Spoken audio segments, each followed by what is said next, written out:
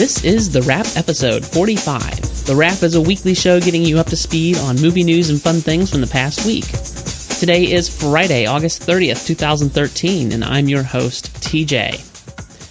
I will, as always, as predictable perhaps, start out with the box office report from Monday that I posted on the site.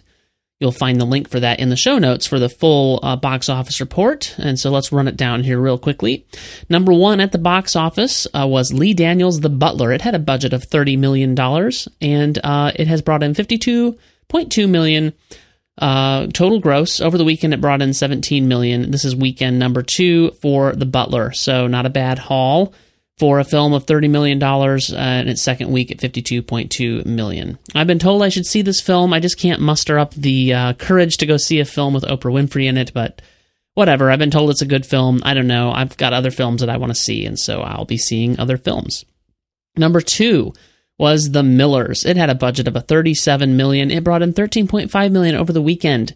Domestically now, it's at $91.7 million, $23 million foreign, bringing it to a total of $114.7 million worldwide. This is weekend number 3 for this film, and I weep for the human race because this film looks terrible. Number 3, The Mortal Instrument City of Bones had a budget of $60 million. It brought in $9.3 million over the first weekend.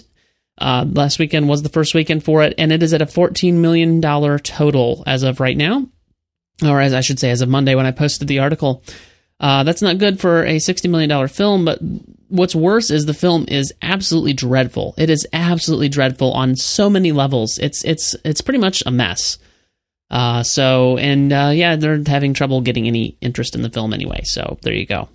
Number 4, The World's End, on a budget of $20 million. It brought in $8.9 million over the weekend, and it is up to $24.9 million worldwide first weekend, so it's already over its budget. I've been told also by none other than Mike Fizzle, who's been on the Movie Bite podcast with me and who is a frequent commenter on the site and interacts with me a lot. He's told me that it's a good film and that I should see it, but I need to see the first 2 films in this sort of same genre, Hot Fuzz and Shaun of the Dead, first. The film really doesn't interest me, but maybe I'll make time for that someday. Number 5 was Planes. It is currently up to $77.3 million worldwide. It had a budget of $50 million, so it's now over the budget, but they've still got a little ways to go to really make their money back once you factor in theater cuts and marketing and the like. I want to know who thought it was a good idea to make this film. It never looked like a good idea to me. Number 6, Elysium. It is up to $139 million worldwide on a budget of $115. They've got quite a ways to go to really make it worthwhile. They've got quite a ways to go to really make it worthwhile. Number 7, You're Next. I know nothing about this film. It looks really bad, like probably the worst film on here, I would guess, and I have no interest in seeing it. The budget is not available. We don't know what the budget was, but it brought in $7 million. That's its current total. Number 8, Percy Jackson, Sea of Monsters. It's up to $110.4 million worldwide. As the previous film did, it's bringing in more overseas than it is domestically. The budget was $90 million, so they have a little ways to go, but that's a little bit more hopeful. Weekend number 3, maybe they'll get to do their sequel, or their next film. I guess this is the sequel, and there's more films in the series to come. And frankly, it's better than a lot of things on this list. I didn't hate it, so I would be interested in seeing more in this genre, in this series. Boy, I'm mixing my words and metaphors tonight. I do hope maybe they can improve a little bit on it, but it's not a terrible film. So, moving on. If I can close my tab here. There will be more Hulk and Hawkeye on the plate in the upcoming Marvel universe. This is according to Kevin Feige. I don't know how you say his name. He's the head of Marvel over there. And he may be done making big announcements until 2014, but that doesn't mean he can't drop a few hints between now and then. The Marvel Studios head reportedly has things planned out, albeit tentatively, through about 2021. And during an interview at D23, he offered some clues about what he has in store. Among other things, Feige promises we'll see more of the Hulk and Hawkeye. You know, as far as I'm concerned, this is a good thing. I liked both of those characters from the Avengers very much. Even though I really liked Edward Norton as the Incredible Hulk in the 2008 film, I thought Mark Ruffalo did a really good job as the Hulk as well. So you'd be hard-pressed to pin me down on which one was better. I hate change. I hate changing characters, so I kind of was against Mark Ruffalo for that reason. But by the time I got done seeing him in the Avengers, I was very happy with him. And Hawkeye, of course, I felt like we didn't get enough of him, and he was a bad guy against his will, of course, in the Avengers. So I have hope there will be more for him to do in the Avengers 2, and I think we'll be seeing that. And in that same vein, while we're talking about the Avengers, the question has arisen, will Joss Whedon kill off an Avenger? This is according to Scott Johnson over at comicbook.com. Director Joss Whedon isn't known to be shy about killing off characters in his movie and television projects. In fact, Whedon actually teased death, death, and death for the Avengers sequel during a recent question and answer session. As part of a lengthy interview in the current issue of Entertainment Weekly, Joss Whedon addressed if he could actually kill off a Marvel icon. Whedon said, well, I'm always joking about that, but maybe. Whedon added, but it'd have to be a really good reason, a really great sequence for Marvel executives to go, oh, we'll cut off a potential franchise, that's fine. They know as good as any studio does that without some stakes, some real danger, how involved can we get? We don't just rule it out across the board, but neither is the mission statement, who can we kill? So, this is the scary thing kind of about liking Joss Whedon and his work and following his work, is he's perfectly willing to kill off characters. Of course, he's also willing to bring them back. You've got Agent Coulson, obviously. He was killed in the Avengers, and yet he's back, and he wasn't really killed. You had Angel, which actually was more of a death in the Buffy series. And then, what do you know? They asked him to create a new series, and he wanted Angel to be the character, so they brought him back. But, those are kind of... It can go either way, actually, because he's killed a number of characters that didn't come back, and beloved characters even, and so that's kind of the thing, and it's a kind of a fine line to walk, because you have to, as he said, you have to have high stakes, you have to be willing to kill characters, and you have to let the audience know you are in order for the stakes to be real, in order for you to say, when you're watching the film, oh, that character might really die. I understand the need for the drama. It is kind of a mixed bag, though, with Joss Whedon, because you love it, but you hate it at the same time if it's a beloved character. And we'll see. This isn't a rumor, because this is a prediction, and so it can't really be considered a spoiler. But my prediction is that perhaps if Joss Whedon were going to kill a character, he might kill Hawkeye, because yes, he's a part of the Avengers, but he doesn't have his own movie franchise, and people do like him, so this seems like the opportunity to kill a beloved character that wouldn't impact the bottom line and that would raise the stakes. That's kind of my prediction. I mean, by the same token, I suppose that you could say Natasha Romanoff, perhaps, played by Scarlett Johansson, might be in the same boat, but Joss Whedon does like his strong female characters, and I suspect that he would want to bring her back in future films. So I don't think he would kill her, but yet again, he might. In other news, a Chinese military official calls Pacific Rim American propaganda. And this is just rich to me, because this film was anything but American propaganda. You've got Guillermo del Toro is Mexican. You've got one of the primary actresses in the film who is Japanese, I believe. Did I put that in my article? And to be fair, he did say America, not United States, but still, and technically, Guillermo del Toro is from Mexico, and technically Mexico is in the Americas, but the U.S. seemed implied by the statement and things. You can read the full thing. It's on the it's in the show notes, and you can read that if you want. I just found that pretty funny. We certainly here in the United States didn't consider it necessarily an American film, but whatever. Arrested Development is going to be getting the film treatment. This is for all you Arrested Development nuts out there. I know you guys are out there. Arrested Development Season 4 ended with a pretty big cliffhanger. It was a bold move by creator Mitch Hurwitz, because there was no guarantee the show, which had been off the air for 7 years, would reconnect with audiences, especially since the entire structure was radically different. But it did. Season 4 of Arrested Development was a big hit for Netflix, and everyone wanted to bring it back as long as Hurwitz had an idea. The question became, would he make a movie like he had originally said years ago, or would would the show simply come back for another season on Netflix? Though nothing has been decided on legally, Hurwitz has finally made his decision. He's writing an Arrested Development movie now and hopes to do a 5th season after that. So there you go, all you Arrested Development fans. I can't say I get it. I'm not a big fan of Arrested Development. I tried to watch. In fact, it's still on my Netflix queue, and I intend to continue watching it, but it's just been several weeks since I've watched it because I have other things that I would rather watch. I just didn't quite get it. But I am trying to watch starting in season 1 and go through it. So, and I know there are many of you out there that love it. I wrote my review of the Mortal Instrument City of Bones this week, and I did not like this film. Let me just give you a preview by reading off some of the headings in the review. One heading is inept story. The next one is inept writing, inept mishmashing, inept special effects, inept romance, inept ineptness.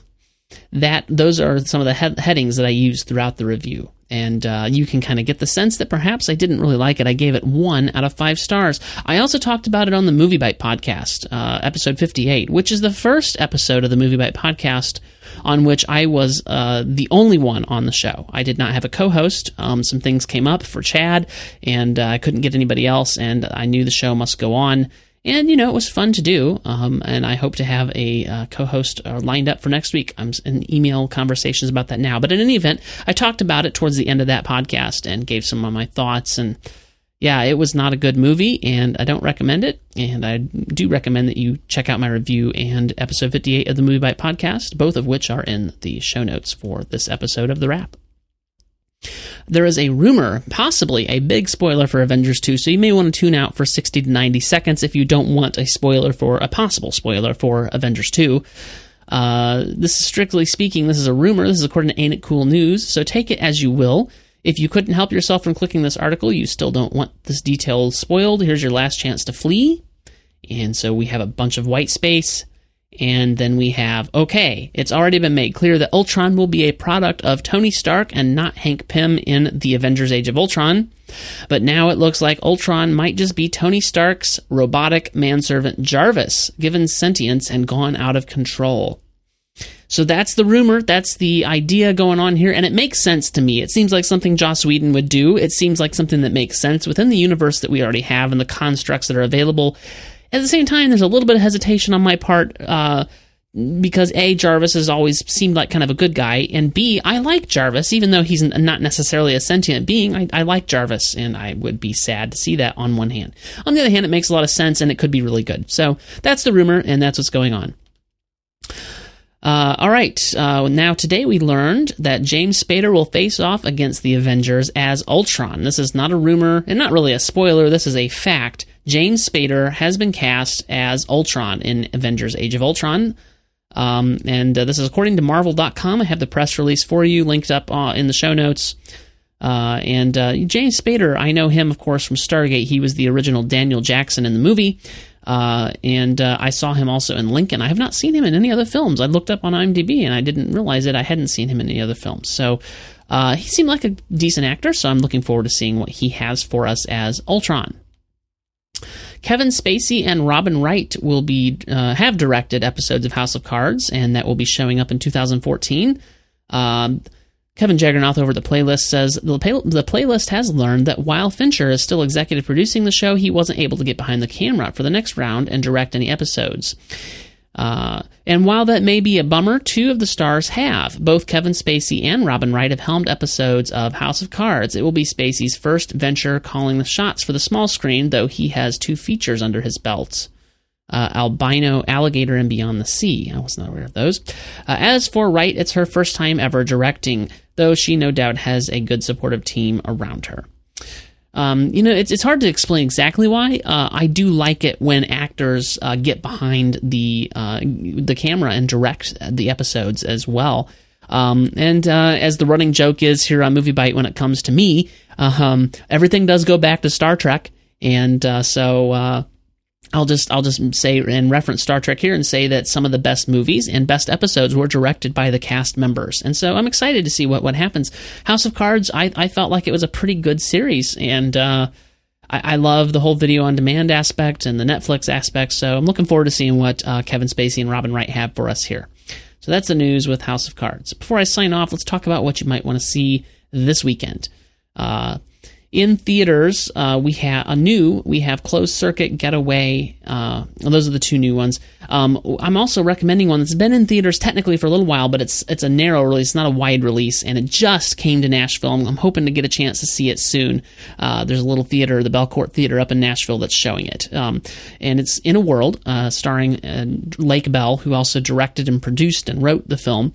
And there's something very appealing looking about the film, and it's receiving extremely high positive critical reception, and the audience is liking it as well on Rotten Tomatoes. So I'm definitely interested in seeing it and seeing what's going on there. So I do recommend that film, just based on that. I have no idea. I haven't seen it myself, but that's based on those things. I recommend it to you. And if it is showing in your area, go see it. It is a pretty limited release, so might be hard to find. Closed Circuit and Getaway. Closed Circuit is rated R. Stars Eric Bana, Rebecca Hall, and Jim Broadbent. A terrorist attack in London results in the capture of suspect Farako. Can't pronounce that exactly. Erdogan. The Attorney General appoints Claudia Simmons Howe, played by Rebecca Hall, as special advocate to the guy's name who I can't pronounce, legal team. On the eve of the trial, guy's name who I can't pronounce, lawyer dies, and a new defense attorney, Martin Rose, played by Eric Bana, steps in. Martin and Claudia are former lovers, a fact which must remain hidden. As Martin assembles his case, he uncovers a sinister conspiracy, placing him and Claudia in danger. I do like the look of this film based on the trailer, but at the same time, it's not receiving positive or critical. I'm having trouble with my words today. It is not receiving positive critical reception, nor are the audiences necessarily caring for it. So that makes me worried about it, but I do want to see it. I do plan to see it. That's the one I'm going to see this week. I hope it's better than what people are making it out to be. Getaway is starring Ethan Hawke and Selena Gomez and Jon Voight, just based on the fact that some teen idol sensation girl is in it, Selena Gomez. I'm not really interested, but I know that that's unfair, and so I'm willing to give it a chance, but it is also not receiving good critical reception. And it certainly, the trailer makes it look a bit cheesy. This is the first film I've ever seen on the tomato meter at 0%. There are 58 critics that have weighed in so far, and none of them had anything good to say about the film. That's worrisome. Still in theaters is Lee Daniels' The Butler, We're the Millers, The Mortal Instrument, City of Bones, The World's End, Planes, Elysium, Percy Jackson, Sea of Monsters, and Kick-Ass 2. For more on what I think about those films and whether or not you might want to see them, be sure to check out my article that is linked up in the show notes. That's all I've got for this week. If you would like to view those show notes, you can find them online at moviebite.com/thewrap/45. If you want to keep up with me, you can follow me on Twitter. I am TJ Draper Pro. You can also follow MovieBite on Twitter to stay up to date. Twitter.com/MovieBite is what I'm trying to say. You can like MovieBite on Facebook at Facebook.com/MovieBite. And of course, you will want to be sure to visit the website. I keep you up to date every weekday at MovieBite.com. That's all I've got. Thanks for listening. I hope you have a great movie-filled weekend.